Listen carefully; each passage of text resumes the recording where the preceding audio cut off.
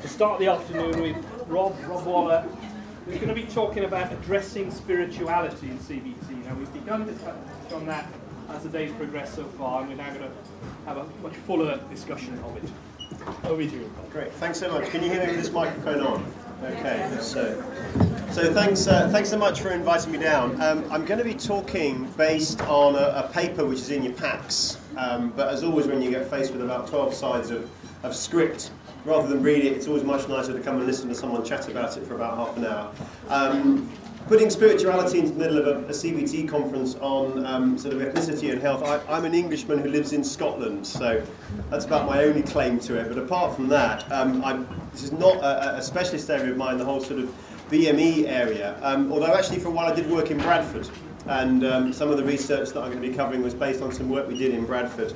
But I'm now working up in Scotland. I've got a very long title in the thing, but my main job is a consultant psychiatrist working up in Scotland. I also work in education, and actually education in some ways is very similar to CBT. They're both these very similar models about pausing and reflecting and conceptualizing and then planning your learning and doing some learning and experimenting and then reflecting on that again and seeing if you need to change your conceptualization. So although I'm not doing as much CBT now as a consultant psychiatrist, I'm still very much involved in CBT kinds of models. The other thing I'm involved in is something as a director of an organisation called Mind and Soul, which does a lot of work with another minority group, which is the church in the UK, in particular the Christian church, and we do quite a lot of cognitive behavioural work with the churches. So another cultural group there who have their own ways of thinking about things, their own ways of understanding things. Is this cutting in and out, or is it just me? Yeah. Can I steal the lollipop thing? Settle down. Sorry. Settle down. If I use this, is that better? Is that better? Yeah. Is that good? Okay, all right. So the first thing just to sort of cover is a little bit about, mentioned Mind and Soul already, and the web address www.mindandsoul.info if you want to have a look, just as an example of how we've tried to make spirituality and CBT relevant for a minority group of sorts. And also just want to acknowledge my friend Harry Sewell, who is one of the equality leads at the National Mental Health Development Unit, who's given me a lot of information around equality and the principles involved. And I think, one of the things I'm going to touch on is how the equality field is changing at the moment with the new coalition government. And also going to be finally covering some of the key points in the paper about how to go about addressing spirituality in CBT. And my aim is to give 7 or 8 really practical points for therapists about how do you do this in practice when you're working with somebody. Equality's had a huge range, and I'm sure you're aware that the sort of BME aspect of it is just one diversity strand under the old Equality Act. There's other ones to do with age, gender, a whole bunch of different things. And the focus in the past, my take on it has been very much around, targeting vulnerable groups. I was working in Bradford when the Delivering Race Equality programme came out. So there is a sense in which the equality and diversity means that services are not delivered as much as they might be, and we do need to be looking at those issues about inequality. A good example might be, for example, looking at the Healthcare Commission review into inpatient mental health services, which picked up obviously large numbers of black and minority ethnic groups there, but also very large numbers of spirituality needs identified among that group, and the two topics began to be grouped together. But the 2010 Act, if I've read it right, and if Harry's been explaining things to me right, is a bit of a step forward into what we call a single equality approach. The idea that we're not perhaps focusing on just spirituality or religion or belief, or just focus around, for example, a BME agenda or an age agenda, but that we actually need to be much more person-centred. It talks about protected characteristics rather than looking at vulnerable groups. So I think it's quite interesting to think about how BME work and how spirituality work is going to fit in with the new Equality Act. I see it as quite a challenge because it's a level playing field. You're not going to be able to say, well, I'm representing an equality strand here in quite the same way. But I think there's an encouragement to think holistically about the person, as the lady before lunch was sort of saying. To have an ethnicity is almost to have a spirituality to a certain extent. These things are very interrelated, mixed in together, and we can't sort of separate them out entirely, and that's why it's lovely to be asked to speak at a conference like this. if I want to give you one long word, every talk should have one long word, I'm told. And the one long word is intersectionality. And I'm not a postmodern feminist sociologist, but I'm told that this lady, Kimball Crenshaw, talked about intersectionality as a way of studying the relationships among multiple dimensions and modalities of social relationships and subject formations. What she's sort of saying is that all of this comes in together. You can't just talk about spirituality in CBT without talking about other equality agendas and vice versa. And I think one strength of that might be to sort of say, well, in the past, perhaps we'd have seen minority groups as out-groups, groups that were sort of over there and different to the majority in somehow, and we tend to homogenise them. And I'm not going to try and teach you about BME topics because I know that you know all of that, but I'm just suggesting I think the new Act is taking us away from a focus on particular groups out there in the community to actually say we are all have equality and diversity needs. We all have protected characteristics and different aspects of that. So I think how we begin to get to grips with that is going to be a really interesting challenge over the next few months and years. There are some references on the slides, and I'm quite happy to email these slides, or my email address is on the bottom of the introduction on the paper if you want these actual slides. But the vast majority of the references are there in the paper for you to have a look at later if you want to read up more about it. So if we talk a little bit about the paper, this started out as a symposium at the BABCP conference a couple of years ago, and it was one of those ones I just finished working in Bradford, and I was speaking to Chris, who actually was the very last person to speak before lunch, and a few other colleagues, Daniel Collerton, who was mentioned in Newcastle, James Hawkins, who's an independent therapist in Edinburgh, and Roxana Arshad, who's a Muslim lady still working in Bradford, and thinking, well, shall we do something for the BABCP? And we had a look through their previous abstracts and previous proceedings, and we thought, well, no one's ever had anything on spirituality. What happens if we try and run a symposium? And it's one of those ones we thought it would be me and my three mates and a stale sandwich having lunch all by ourselves in a room that nobody could find. In actual fact, we had almost 100 people. The room was absolutely packed, and it was a really interesting and talked about seminar at the symposium. And what effectively this is a sort of writing up of some of the ideas and core themes from that symposium. It was published last year in the Cognitive Behavioural Therapist. The reference is just there, which is the online BABCP journal. And there's a few sort of key questions, ideas, and so on that we thought it'd be helpful to look at. For example, if the client has a very strong faith, but the secularist is secular in some way, how does that actually work itself out? And there's also the vice versa position. What happens if the therapist has got a very strong faith and worldview and thinks that things like spirituality are important, but the client is very secular, shall we say, for want of a better word, in their approach? Also, when you're talking about spirituality issues, is this just red herring or is this real therapy? I'm an evangelical Christian by background, so I get chatting to lots of evangelical Christians who want to talk about how their faith relates to their mental health and so on. And they're fascinating conversations, but often I'm left with the impression that we've done a lot of really interesting fizz and maybe in the middle failed to do good therapy. So I think that's something to bear in mind. And you use shortcuts and so I think actually really thinking this stuff through is important. How do you tell whether this is a real issue or actually just a really interesting topic? Where does the background sit with religion or belief, faith groups, spiritual? I think most of you will be aware of the idea that people sometimes talk about religion as being externalized religious behavior, such as going to church or mosque.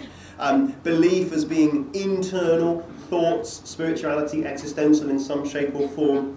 And also, what is good CBT? Is good CBT good enough, or does it need adapting? And it's quite interesting when you think about the models that are out there. For example, Clark and Wells' model of PTSD, or the models of PTSD, something like that. Is that CBT, or is actually CBT the skills that we bring to CBT, such as measured by the Cognitive Therapy Rating Scale or something like that, which to me is far harder to do CBT using that kind of skills-based approach than it is to just go in there and trot out a model and bung it up on a whiteboard, which often my clients don't get, and probably your clients don't get. And that maybe does need to be ethnicized, spiritualized, etc. Whereas one of the things I think I want to say is that good CBT perhaps doesn't as much, because that is a set of inherent interpersonal skills.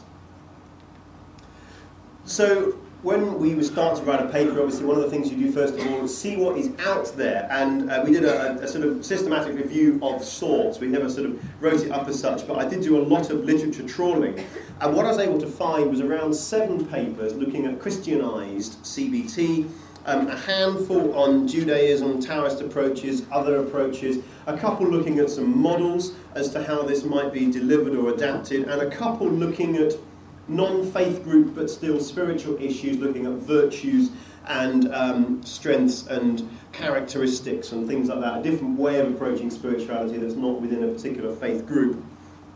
And what I found looking at the sort of Christian approaches was that there was a recommendation to sort of almost bolt on Christian behaviour. So, for example, we'll do some CBT, it was all manualised, it was all done in the Bible Belt. Not that good stuff doesn't happen in the Bible Belt, but nothing had seemed to be done on it outside of that, apart from one paper I tried really hard to get the unpublished manuscript for in England, which I couldn't. But looking at, bolting on some Bible reading, bolting on some prayer, bolting on some church attendance, which didn't seem to me to be integrating spirituality into the CBT. It was more recommending behaviours that I guess most of us would think is a fairly good idea, but so is washing your hands after contamination a good idea. It's a problem in OCD. So these things were not necessarily being critically appraised.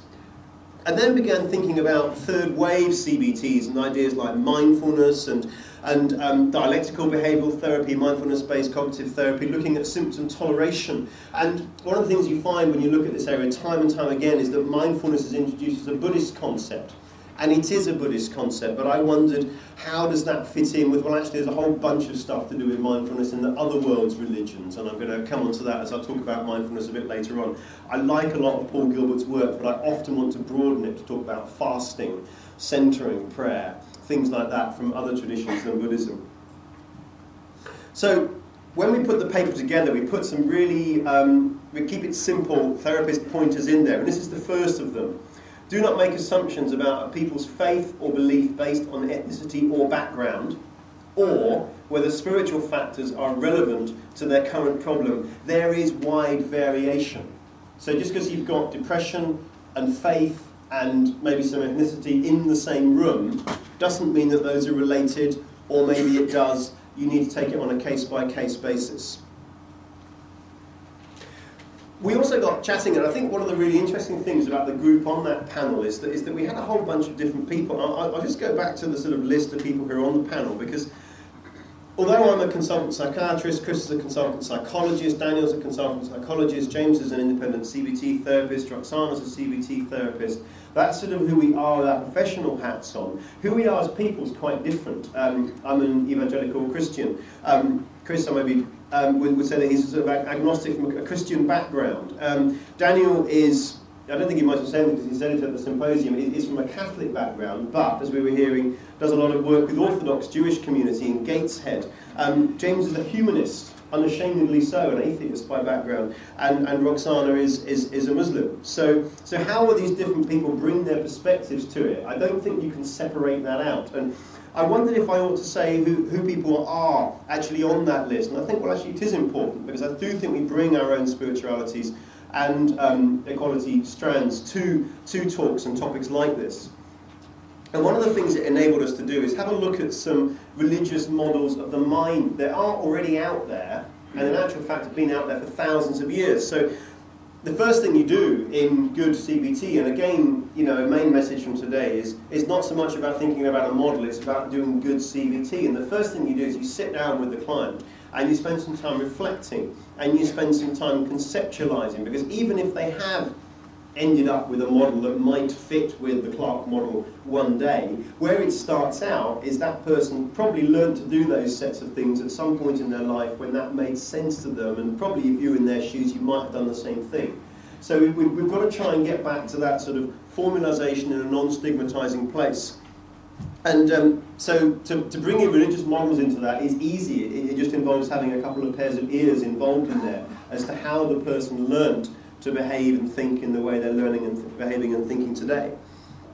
And Islamic psychology, there's a chap called Al-Ghazali, and if you look on the internet, there's a whole topic area around Islamic psychology, which I hope we're going to be seeing a little bit more of. And he talks about these domains of the soul, so for example, heart and spirit, soul and intellect. And although I'm probably doing it a huge disservice, I'm told by Muslim colleagues that it's not a huge step to begin thinking that that might have some relationship to the 5 areas of Chris Williams. And what you've then begun to do is you've begun to sort of say, well, can you think of different, what would you call thoughts? What would you call behaviours? What would you call the sort of inner emotions? And then you can begin to be using some of their kinds of words. In the Christian tradition, for example, in the Pentecostal tradition, there's a guy from Bradford called Smith Wigglesworth, and he talks about a distinction between body, soul and spirit, which are 3 of the words in the New Testament that are sort of used to describe what's going on. You know, the earthly body, the heavenly spirit, the soul, sort of somewhere in between. Is that kind of distinction a useful distinction that we can use to place some of our cognitive models around? And one of these things, when I start talking about things like Al-Ghazali and Pentecostalism and Smith Wigglesworth, some people go, well, that's easy for you. You do a lot of stuff about spirituality and mental health. I don't know any of that stuff. And I think what I'd say is, yes, I do know a fair bit about some of the various different models, but actually you don't have to know that, because the last thing I want to do is disempower people. In actual fact, good Socratic questioning, good listening, reflection, conceptualization will help you uncover the models that the person has for their own health. So, for example, even if you are dealing with a Pentecostal Christian who believes in body, soul and spirit as being a key way of thinking, what you really want is you want to know how that actually works out in their head and how that works to how that works out in relationship to the problems they're coming along with today. Yeah.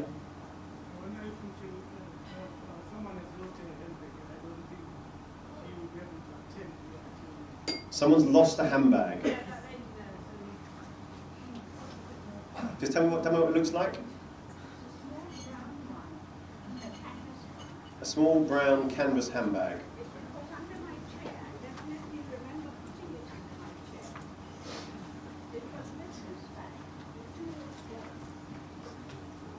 Has anyone seen that at all? Or moved it?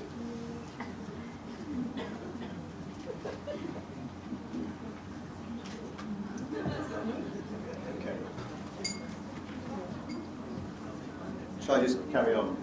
I think so. I'll probably have to sort of carry on a little bit. But if there is a bag near you, please put your hand up in the air. So as I say, you know, good questioning is the heart of this. Just because you don't necessarily share a person's faith or know the intimate details of it doesn't stop you from asking questions, because what we're interested in is how do they think about their faith and relates. Christine Podesky said that in good Socratic questioning, both the client and the therapist leave the session surprised by what they discovered. And I think that's a really important thing to remember as we begin thinking about bringing things into CBT, like ethnicity, like spirituality. We shouldn't have our standard models on the whiteboard in front of the patient at the beginning of the session. They should be maybe in the back of our heads to remind us that there's things like, for example, thought action fusion, body distortion. You know, depending on the disorder we're working with, we need to be working with the models that are generated from the clients primarily. And I think if you do that, you're hopefully not going to make a lot of mistakes. The other thing, of course, is to remember that there's variation. Sorry, yeah. I'm going to come on to that. I covered it very briefly, but you might have missed it. I will come on to that. Okay.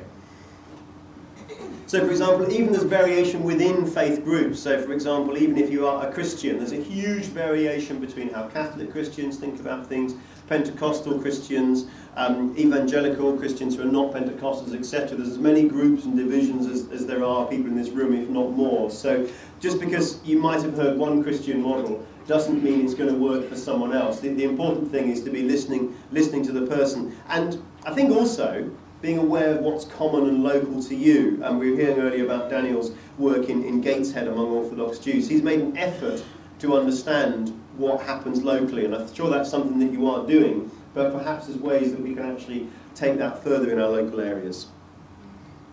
So, therapist pointer 2, working within a client's faith and worldview can enhance the degree to which they understand formulations.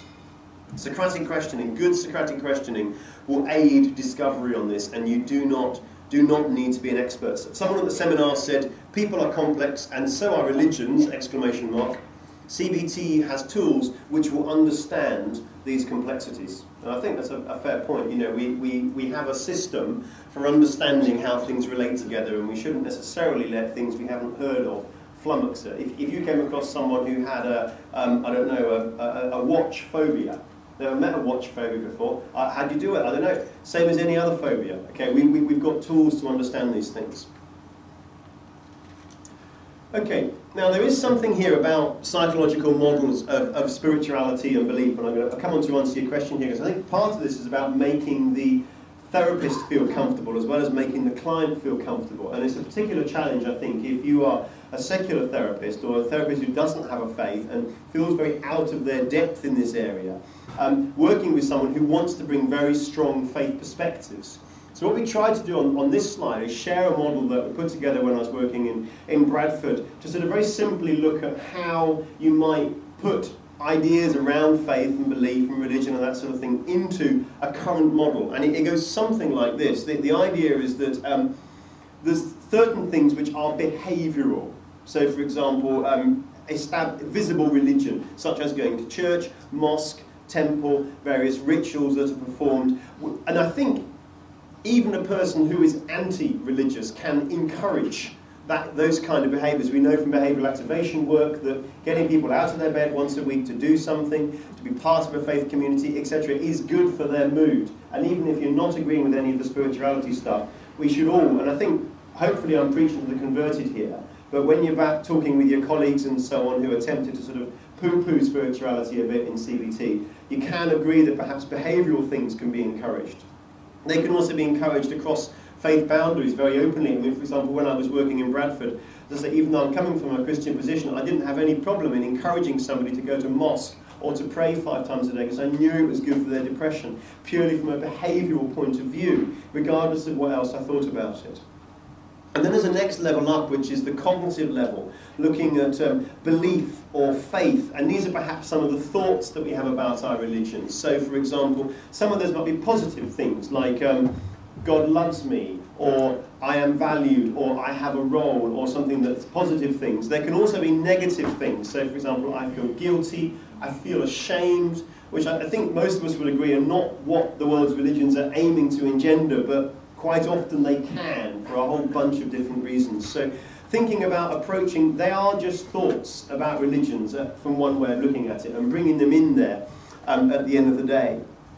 And then existential sort of level, thinking about things like spirituality. There's a whole bunch of different terms out there: religion, belief, faith, spirituality. I could try and define them, but there's actually about 5 definitions of each term. So very simply, religion is the observable, outward things. Cognitive is the thoughts, both positive and negative, that we have as a result of our thoughts. And then there is this existential spirituality, the other, that kind of thing. I've put in a slightly sort of teasy way at the bottom there, is there a 4th level? As an evangelical Christian, I believe, for example, I believe in miracles, I believe in healing. Now, those things are not on that list, because I'm not expecting everyone in this room to share those things with me. I would put those on as a 4th level. But I hope that we would all find ways, and also with a secularly orientated audience, that we could engage with aspects of the first 3 levels.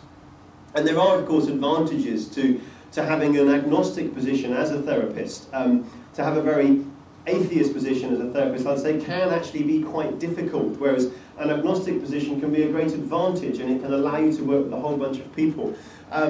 There's a couple of references down the bottom there. A chap called David Enoch, who's a psychiatrist from Bristol, has written a book called I Want a Christian Psychiatrist! In which he very strongly espouses the virtues of a Christian going to see a Christian psychiatrist and all that can be done there. But the flip side of that is Tara Gormley. She's a private CBT therapist in London who, for her Declin Psych thesis, actually came out saying it's sometimes better to see someone who doesn't share your faith group, because actually, if I'm talking to a Christian, we slip into shorthand, we slip into a whole bunch of assumptions. It's actually easier to really work stuff through, really nail it down and say, what do you actually mean by that? And if I'm talking, when I was in Bradford, I was talking to Muslims and the Asian community, I say, well, what do you actually mean by that? What is a jinn? Please explain it to me. I didn't know. I knew a bit more by the end, but they actually had to explain it to me. And if I could find a way of doing it without being dismissive. I think it was a genuinely helpful procedure because they could say, well, actually, yes, I believe some things about that are part of my religion, but I realise how I've actually begun to believe other things about it that I've just sort of slipped into an easy way of doing it. I've never really thought through. And now we're thinking it through, I can see how I can be flexible in that area, but still be true to my faith, etc. So there can actually be advantage of working across the faith boundaries.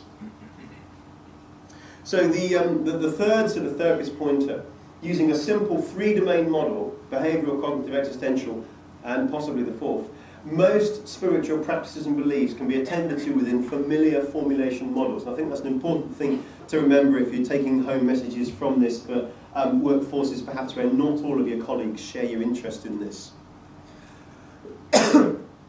How does this work out in practice? What does it mean to address spirituality in the course of a session? And one of the criticisms of the NHS and of psychology in general has been what I call the secularisation agenda. You know, we used to go and see the country GP who knew us and knew our mother and all that kind of thing, whereas now we go and talk to machines and people put stuff into the therapy and don't feel as though they're getting anything back. And that's partly where cultural sensitivity comes from, but also spiritual sensitivity. People do not want to go and see machines. They want to have a human who's empathic, who's got the therapeutic relationship, etc. And they often want to know a little bit about what the therapist thinks. Not in a creepy kind of way, but just because a little bit of self-disclosure can be helpful. And we've got a lot to learn, I think, from the work we've done in childhood sexual abuse or in suicide, for example. You can ask questions about suicide without making people jump off a bridge immediately. You know, you can ask sensitive questions about suicide. You can ask sensitive questions about childhood sexual abuse. You know, I often say to people I'm working with or doing an assessment on, you know, how was your childhood? Did anyone shout at you? You know, was it a violent home? You know, and then I might just say, did anything else happen? And I just put in half a question like that. Or I might say something like, you know, when it gets really bad, how bad does it get? Have you ever had any really dark thoughts about not wanting to be here? You know, we all have skills and techniques as to how we ask about abuse and how we ask about suicide. And perhaps asking about faith could be one of them. The GMC guidelines, General Medical Council guidelines for doctors, are very clear. You should normally only discuss personal beliefs if they are relevant to the clients in front of you. And I think these things are clearly relevant, particularly if a client asks me or if spirituality is very relevant to the reason that you're seeing them for their CBT. And there is a slight issue about taking up space. It is their time, and a bit of self-disclosure I think is helpful, but they don't particularly want to hear all about your faith because you've only got 50 minutes with them and you've got to do some CBT in there. So again, this is why it's actually quite useful to work with people from a different faith background, because there's a lot that you can just do there and they're interested, but then you can get on with doing good CBT. The Christian Medical Fellowship have a question they suggest doctors ask. They say, do you have a faith that helps you at a time like this? So you're introducing the idea around faith, trying to ask questions perhaps around faith and belief rather than religious observance. You can ask about both if you want to, but it's one of the best reasons why the question sort of pitches in at that cognitive level or existential level. Mental Health Foundation, their big study, they said, what gives you hope or meaning? How can we help you feel connected to this while you are with us? So again, saying this is something about your faith and your spirituality that's relevant to the problem you're consulting us with. And the Mental Health Foundation also go on to say data collection and service adaptation flows on from that. So the fourth point is that asking a simple question, such as, do you have a faith that helps you at a time like this, can open up the area but not cause offence. You can make your own question up, you can change it doesn't really matter, but it's something we ought to be asking everybody.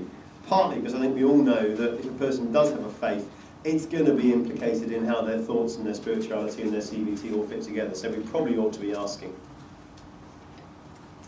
Now, one of the things we began thinking about is, like I say, I hope to a certain extent here I'm preaching to the converted who are at ease, hopefully, with the BME agenda within CBT, relatively at ease, I suspect, with many of the issues around spirituality in CBT, although you might not have heard a talk on it before. But therapists are quite often spiritually out of their depth, and faith groups are feeling clinically out of their depth. So, for example, although very, not isolated, but very, very sort of clearly boundaried faith groups will try to sort out many problems in-house, they're coming to see you because they've got out of their depth. And that's the experience that Dan O'Connor had in Gateshead near Newcastle, where the Orthodox Jewish community was saying to him, we need a psychologist, we can't sort this out in-house. And although we're worried about getting misdiagnosed, our faith poo-pooed, etc., we want a psychologist. And that was actually a really good time for Daniel to say, well, I need an Orthodox Jew to explain how all of this works together. And what actually happened was he had a meeting. He had a meeting with the leaders of this faith community before he met the person. And Chris was reminding me earlier that he apparently wore a very nice white shirt. And they decided that because he wore a white shirt that he was a man to be trusted. But it did actually go deeper than that over time. They met a few times, and he was effectively sanctioned or given permission to work with the Orthodox community in Gateshead, which I think is a really interesting way to do that. Another reference, someone asked about the Orthodox Jewish community. A guy called Simon Dane, D-E-I-N, is a man from Jewish background, does a lot of work with the Orthodox community in London. His wife, interesting, is an evangelical Christian. Very interesting couple to talk to. But he's done a lot of work with the Orthodox Jews in London. So it does make sense to work together, but it happens so infrequently, doesn't it? You know, we want to know, are these beliefs typical of, for example, evangelical Christianity or Catholicism? Are they mainstream? Or are they idiosyncratic but allowable variations? People have a favourite saint, for example, something like that. Or is it illness-driven, illness-related, very bound in the formulation? You need a little bit of local knowledge. And actually a really good thing to do is find that out for yourself. It can't be left to chaplains. So a key message is it can't be left to chaplains. There are not enough of them. They're all tied up with inpatient work. You know, so we need to be getting out these skills into the actual workforce. And also, people who have a strong faith often prefer to see their own faith leader rather than the hospital chaplain, who sometimes they can perceive as being too liberal or not enough of faith from their background. So we've got to be working to the faith group that this person is from. And the process I mentioned a bit there about Daniel already, being recognised as safe, ongoing relationships, and make use of structured approaches such as the care programme approach, multidisciplinary meetings. I know as a psychiatrist that I love it when someone brings someone to an appointment, because then it's not just my job and their job, there's someone else is involved as well. I know when I used to work in Bradford that, for example, psychosis was much better outcome among the Asian community than it was among the white community, where people dispersed and detached. You know, I love it when family members come to an appointment. It can be a bit mad and you haven't got enough chairs and that kind of thing, but we can work with that, okay? So invite people in.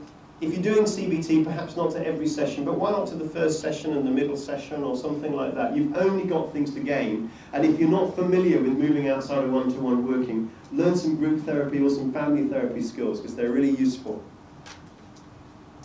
So the fifth point there, both therapists and faith leaders can greatly benefit from working together. Consider using CPA and other multidisciplinary structures as well as referring to chaplaincy. Now, one question, of course, is when you get into the nitty-gritty, you are perhaps aware that there are some things to do with their faith that are embedded into their formulation that you don't agree with, and you want them to, quote, change.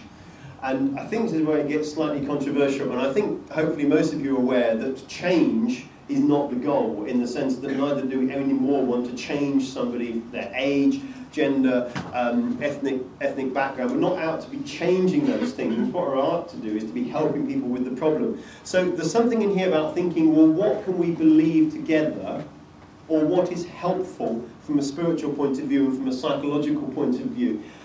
Carl Gustav Jung said psychiatrists are the new priests. Most psychiatrists who I speak to want to give that job back. But actually, you know, we can both believe in good CBT together. We can both say, I would like to help you with these problems, and I'd like to do good CBT that takes into account your own position, and I want to try and understand it with you. We can work collaboratively. A good CBT work collaboratively, guided discovery, Socratic question working in there. So what is helpful? The systematic review said that bolting on stuff like church attendance, Bible reading and the prayer was the way to go, but it wasn't a real systematic review. There was no outcomes really associated with it. And I don't think that's the way to go, because those things can be just as harmful. Think of a guy who's had a heart attack and he's been to church every Sunday since and ain't had a heart attack since. Well, this is to be encouraged unless it turns into health anxiety, in which case you might like to challenge a little test of missing a Sunday and crossing your fingers and all that kind of stuff, okay? Can you cross your fingers in spirituality? I think you can. One of the key things here is this excellent paper. I've put most of the references in the paper, but by James Thwaites and Mark Freeston. They talk about the idea of form over function. So, for example, the form of helpful church attendance and unhelpful health anxiety church attendance, you can't tell by looking. They go to church on Sunday, they participate in the service. You can't tell whether it's a helpful or unhelpful behaviour from the form it has. Likewise, prayer. Prayer looks like prayer. If prayer looks like anything, you can't tell. But one thing you can do is find out the function that person is giving that behaviour. Is it a safety behaviour? Or is it maybe, down a couple of clicks, a coping mechanism which has become slightly overvalued? Or is it actually just a behaviour which is completely unrelated? And this is why good formulation, good CBT is so important at this point. So we need to demonstrate that the behaviour is causing or is linked into the illness. It doesn't always have to be, for example, silence. The great tradition of silence in all religions doesn't cause depression, okay? We all, isolation and silence and sitting at home talking to no one causes depression. No, it doesn't. It depends on why you're doing it. And some good things like surveys, you know, asking other people from your faith community if they have the same beliefs as you. Just some chats, some comment I put in there, sisterhood, but you know, what advice would you give to your friend if you had this kind of thing? And you know, you might be able to get somebody to say, well, actually, I would never tell my fellow Christian to do X, Y, and Z because that's just something I do. And then you can get into a discussion as to why is it something they do and where did that come from. And also sort of sainthoods, the idea that people are going for a sainthood, ideas about perfectionism. I think we all kind of know that there's a bit of a joke in there sometimes about, you know, the sort of cognitive distortion about, you know, going for a sainthood, offering such high standards to yourself, but actually not requiring such high standards of other people. Yes, spirituality to a certain extent is about being holy and about being pure, but you can still have a bit of a joke about going for a sainthood. And there is a difficulty with behavioural experiments. If I have OCD and I'm worried about washing my hands and contaminating something, if I stop washing my hands, hopefully the time lag to when I've learned that I'm not going to die of an overwhelming infection is a few days or a couple of months. Slightly more difficult if you're working with someone who's got health anxiety around HIV. It's rather more difficult when you're dealing with stuff that's of eternal significance. So, you know, for example, if I don't do this in a certain way, I'll go to hell. But we don't know the result of that behavioural experiment until the person's died. And that's not an enormously helpful experiment for a 12-session therapy, I suggest. Unless you have an adverse outcome. But my point is that, you know, behavioural experiments are perhaps not quite so helpful as you might think, and as useful as you've found them in other ways. However, the planning and setting up of an experiment can still be quite an insightful time, even if you can't, for various different reasons, follow it through. So, therapist pointer. When there is seemingly relevant material to discuss, do not forget to do good basic CBT, where form can be differentiated from function, and so formulated only if needed and helpful. All beginning with F's. So just to remember that, and the Thwaites and Friesen paper really does explain that very clearly, and it's very helpful. There is, however, a danger at this point, I think, of reductionism. And one of the things, I was talking at a Christian conference recently about CBT, and one of the things I was saying is the goal necessarily symptom reduction? Because Christians follow Jesus Christ, who ended up on a cross and suffered and was isolated and rejected. So if the goal is symptom reduction, you might not be following Jesus, if that makes sense. And there's times in our lives when actually the goal is not symptom reduction. The church has a long history of martyrdom. Other faiths have got a long history of martyrdom. The goal here is not necessarily symptom reduction. And I think that's one of the criticisms, perhaps, of second wave CBT, in that it may come around and bite you on the backside, because the person may say, I'm not in that might be your target to decrease my BAI or my BDI or something like that, but actually I've got slightly different targets for therapy, which is I want to be able to live alongside these symptoms. And I think third wave approaches can give us quite an insight into that. People are asking, you know, the why question is more important than the how question. That's, I guess, one reason why we have faith and belief and religions. You know, we may or may not agree with the Big Bang, but we still want to know why is that happening. So there's sort of a very empirical, outcome-driven, model-driven approaches of some of the second wave CBT might not be quite so helpful when you're trying to deal with some of the nitty-gritty issues around faith. And I've found sort of third wave approaches to be quite helpful. Some of the ACT approaches about acceptance and commitment therapy, about holding thoughts and beliefs lightly. I've just put the Hayes reference in there because right from the beginning in 1984, where he first started out looking at spirituality and a behavioural analysis of that through to 2005, where that quote comes from. This idea about holding thoughts and beliefs lightly, that you can agree to disagree and perhaps separate the extent to which that belief has to be part of their formulation without challenging, with a capital C, a person's morals or making their faith seem stupid or not appearing to value it, which I think is one of the big difficult areas we fall into. The capacity to accept and forgive yourself, the whole sort of recovery approach within mental health services, that you can still be well even in the presence of symptoms. Compassion and being kind to yourself. The whole ideas behind mindfulness-based CBT, dialectical behavioural therapy I've spoken about beforehand. These things are extremely important when we're dealing with, for example, issues of perfectionism or, I can never remember the right word, but excessive holiness, pernicativeness, very, very high standards. These therapies are very effective at dealing with those, whereas perhaps first and second approaches are less so.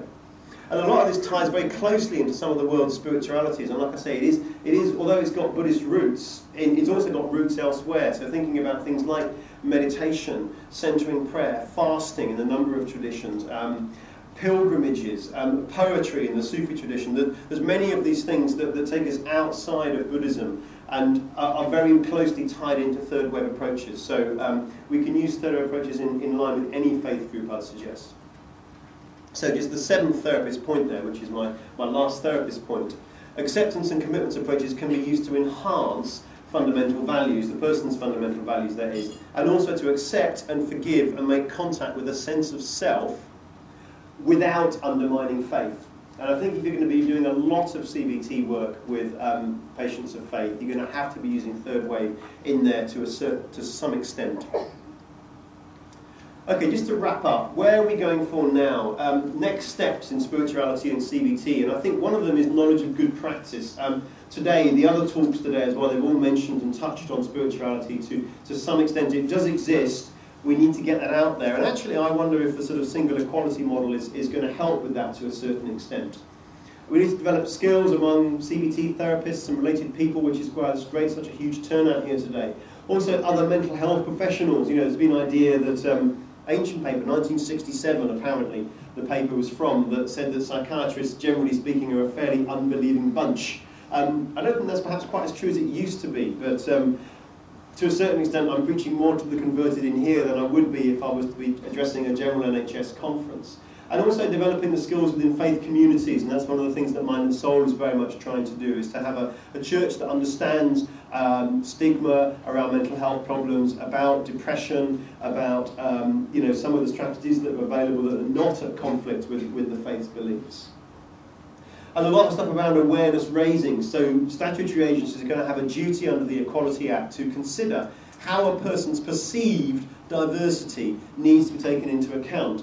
Some of that is going to be around monitoring, but in our sort of period of austerity there might not be too much monitoring going on. So I think we need to think about how much we're going to do elsewhere with the third sector, with voluntary agencies, skills and networks. We were talking earlier about Daniel being sanctioned, if you like, by the Orthodox Jews, but keeping that network going, making sure it's a two-way thing, regular meetings. Do you know the priests, the imams, the people in your local area who you're working with day in, day out, and all of your clients are seeing as well as you? And faith communities, they are partners in the holistic delivery of healthcare, and I think that's what's really important, that we've got to value social capital. One of the reasons I'm proud to work for the NHS is that it's always valued the poor and the underprivileged in society and has biased its services toward that. And I think that's quite an exciting thing to be part of, and I know we don't all work for the NHS here, but I guess we all work for bodies who are having a bias towards the poor and other groups as well. And faith communities have shared that over the years and are often there as well. You will find churches in those places, you will find mosques in those places, so it's an exciting place to be working.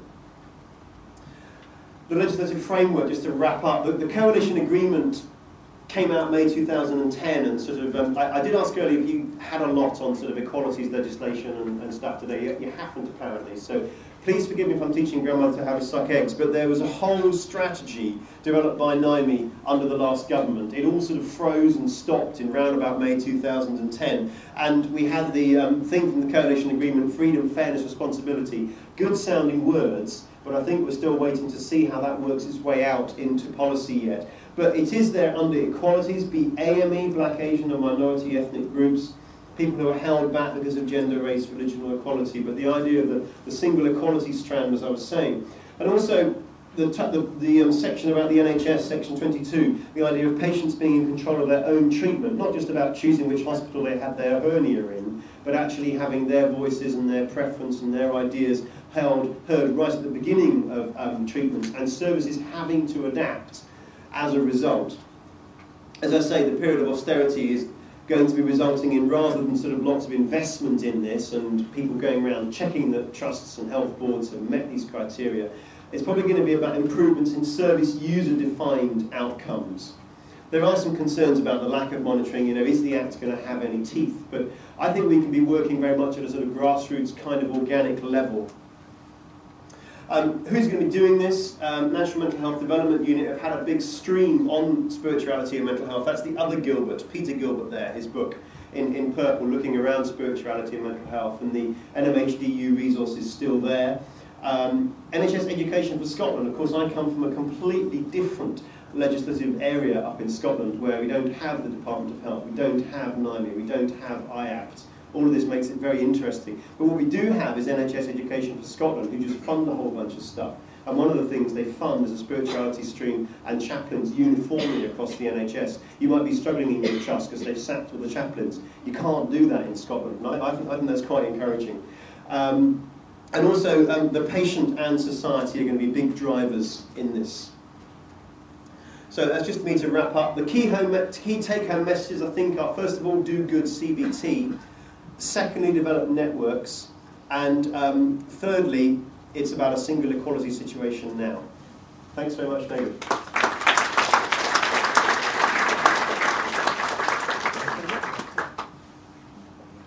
Thanks, Rob, for keeping to the time. We've got a little bit of time for questions, so any questions, comments at this stage would be welcomed. You've given us a very useful sort of perspective, which I think we've been touching on a little as the morning's progressed. I'll try and use this, but having sat at the back, it's really good to wait for the microphone, actually. It'll just be 2 secs. Because it's a funny L-shaped room. Is this one now working? Yeah. Good. Thank you for the talk, firstly. It was very enlightening. Just on one of the points that you made about therapists and faith leaders or faith communities working together, have you seen the third issue that comes in often with a lot of the people that we're dealing with is the language issue? Yeah. And have you had any experience with this kind of triangulated approach in terms of that one person brings the the therapist brings the clinical expertise, the person from the faith background, whether an imam or a priest, can bring expertise from the spiritual side of things. But then you actually need a third person in between to kind of interpret between the two. Definitely. I mean, my experiences of working with interpretation in Bradford, I mean, roughly half the people I saw in Bradford were through an interpreter. And it depends very much on the interpreter. And there's a nice sort of middle ground where the interpreter's a little bit involved.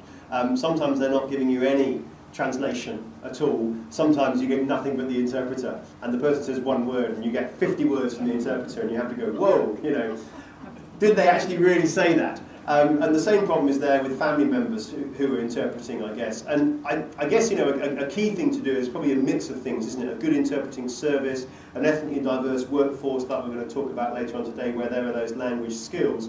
And also probably a little bit of patience. I learned how to say hello, goodbye. I know the word for tawez in Pakistan for black magic, so I get to know some of those things when that comes out. So hopefully that's a helpful sort of thing. I didn't get as far in my Urdu as some of my colleagues because I was only there for a year before I met a Scots girl who dragged me north. But had I stayed, I think I would have made an effort to learn a bit of the language, even if only just to sort of show willing. Right, there's one on the front. The microphone's going to pass you by, that's why. Thank you very much for your talk. I suppose I was reflecting on how attitudes towards clinicians, practitioners, and spirituality have changed over the last 4 decades where I've been working. When I qualified in the 70s, it didn't matter what religion you were, it was something that was not disclosed and not discussed. It wasn't that psychiatrists and psychologists weren't religious, nor indeed that they were agnostic or atheistic in their practice. It was simply out of the domain of therapy. And I suppose I was reflecting on your decision to disclose. You make quite a thing of that, and that's important in terms of establishing trust with your client. But supposing we were talking about your political beliefs, you disclose those, or your attitude towards women, or whatever. And I'm wondering, have you reflected on how that in itself, once you've disclosed that you're evangelical Christian, has on the listener and the kind of assumptions they might then make about what is safe to disclose to you? Definitely, and I should have been clear, sorry, I mean, I'm more than happy to say to you guys I'm an evangelical Christian and be sort of upfront about that, because partly because it explains what I do with mind and soul, and partly because I think it's helpful for you to understand where I'm coming from. In clinic, I rarely do that. So all I will do, and I don't do it every time, quite often I will say, have you got a faith that helps you at a time like this? And invariably, I don't actually self-disclose. I mean, they may or may not see there's a Bible on my bookshelf, but that's about the only marker in my room. You know, I mean, it's a small one. It's not like a big, huge one or anything. It just happens to be there. So I'm relatively discreet about it. And I suppose my point is, well, if it comes up or they ask. But generally speaking, I'd say that as far as my self-disclosure at work, it's actually fairly minimal. The thing I do find is that quite a few people look me up on the internet. And often don't tell me that until after the first session or the end of the first session. So that's quite interesting. But I guess, you know, if I wasn't doing stuff like Mind and Soul, I might have a large internet site about my gardening or something like that, you know, some other hobbies. So, you know, my self-disclosure, I've got a public presence on the internet. I self-disclose more to you guys. But hang on a second, religion is not the same as gardening. It's not, or it is. This is the thing. This is the thing I love. This is the thing I love about the Equality Act. Actually, you know, bringing it back down to a sort of single approach is actually to sort of say, well, this is up for discussion now. At that point, now I think, you know, people will look. You know, I mean, I don't want to go back the other end, which is I don't have any internet presence at all. I mean, yes, I have more internet presence than perhaps some of my colleagues or something, but I do a fair amount of teaching and training, and it sort of goes with the territory. This might end up on the internet. I don't know. You know, I have to be me in the same way that my clients have to be me, and I suppose what I don't do is I don't deliberately and consciously bring that into the consultations I have. If they've looked me up beforehand, then perhaps we can discuss that if that comes up. I don't, as a rule, bring it up, apart from people often say, you know, do you believe, doctor, or something, and if that's the case, I will say yes. So I'm not particularly proactively in my self-disclosure. Okay, I'm going to take one more question, and then we'll move on. But you will have opportunity later. It's a bit of a practical question actually for practitioners. I had an IAT, PWP. Yeah. It's a psychological wellbeing practitioner, and we work mostly with people who are experiencing mild to moderate anxiety disorders or depression, but it's often due to resources, people who are experiencing severe anxiety disorders or depression, so the entire range. And so recently I had a client who's a Muslim man, and he asked me a lot of what he was talking about had to do with guilt, and he asked me whether I believe in God. Now my mother sometimes asks me this question, and I say yes, and my friends sometimes discuss God and religion, and I say no. And that's because I don't believe when I'm with my friends, and I kind of do when I'm with my mother, because I'm those kind of people when I'm with those people. And so when I was asked this, I had no idea whether I believe in God or not at work. That's never been a question. So, I mean, you've been discussing spirituality here as though it's fairly stable and enough, but actually in my life, it's really not. And so I'm wondering what to do in those situations, both with your patients or your clients and with yourself. Yeah. can I give 3 very simple and quick answers to that? First of all, people do vary, and I'm probably more towards the sort of vocal end of the spectrum. As I said, ironically, I'm not particularly with, when I'm working with patients, I'm honestly not, you know, but I mean, in terms of talks like this, I'm very clear about it, and I'm not saying everyone has to be, you know, have a major research in it and all this interest in it and all that sort of stuff. The second thing is, I think, you know, you have to sort of just work with the person who's in front of you. So, you know, at some point there has to be a, could I ask why you asked that? Or, you know, and you can do that. I mean, you can sort of say that's a really interesting question. We've got an agenda here. We've got a CBT agenda. Would you like me to answer that question, or would you like us to get through the rest of the things that we plan to do in this session? But I mean, joking apart, I think, you know, at some point you need to be getting back to how that fits in with the person's issue that they presented with. And I think the third thing to say, and I do actually strongly believe this, is I think this work is challenging for therapists, because it forces us to think through things that perhaps we're not as thought through on as we perhaps thought we were. And I think the lady before lunch made a comment that perhaps we're not quite so different from our patients. You know, we're one bunch of beggars telling another bunch of beggars where to find bread, I guess. And you know, we may have some answers from a textbook, but actually they have answers in their own life. And I think a lot of this actually really, I mean, I know working as a white middle-class male in Bradford, it challenged a whole bunch of things about what I thought about ethnicity. Likewise, when we start looking at some of these kinds of things in our faith and spirituality and our practice, it's going to challenge a whole bunch of things in us as well. Thank you very much, Rob. I think we will need to move on, I'm afraid.